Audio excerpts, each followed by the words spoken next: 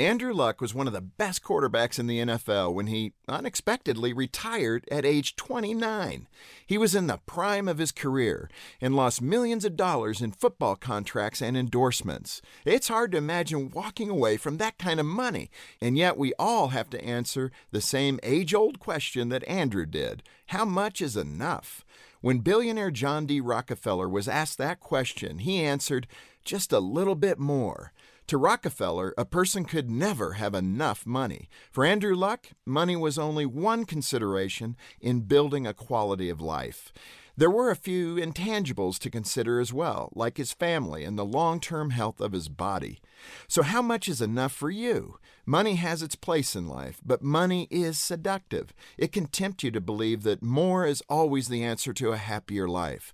But don't believe that lie. Material things can't satisfy the deepest needs of our soul. They can't replace the intimacy of a good marriage, the connection of a good friendship, or the love of our family.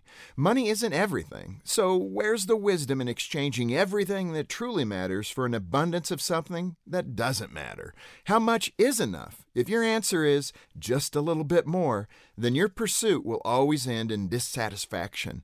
You can make all the money in the world. Just remember, there are some things that all the money in the world can't buy. For Focus on the Family, I'm Jim Daly.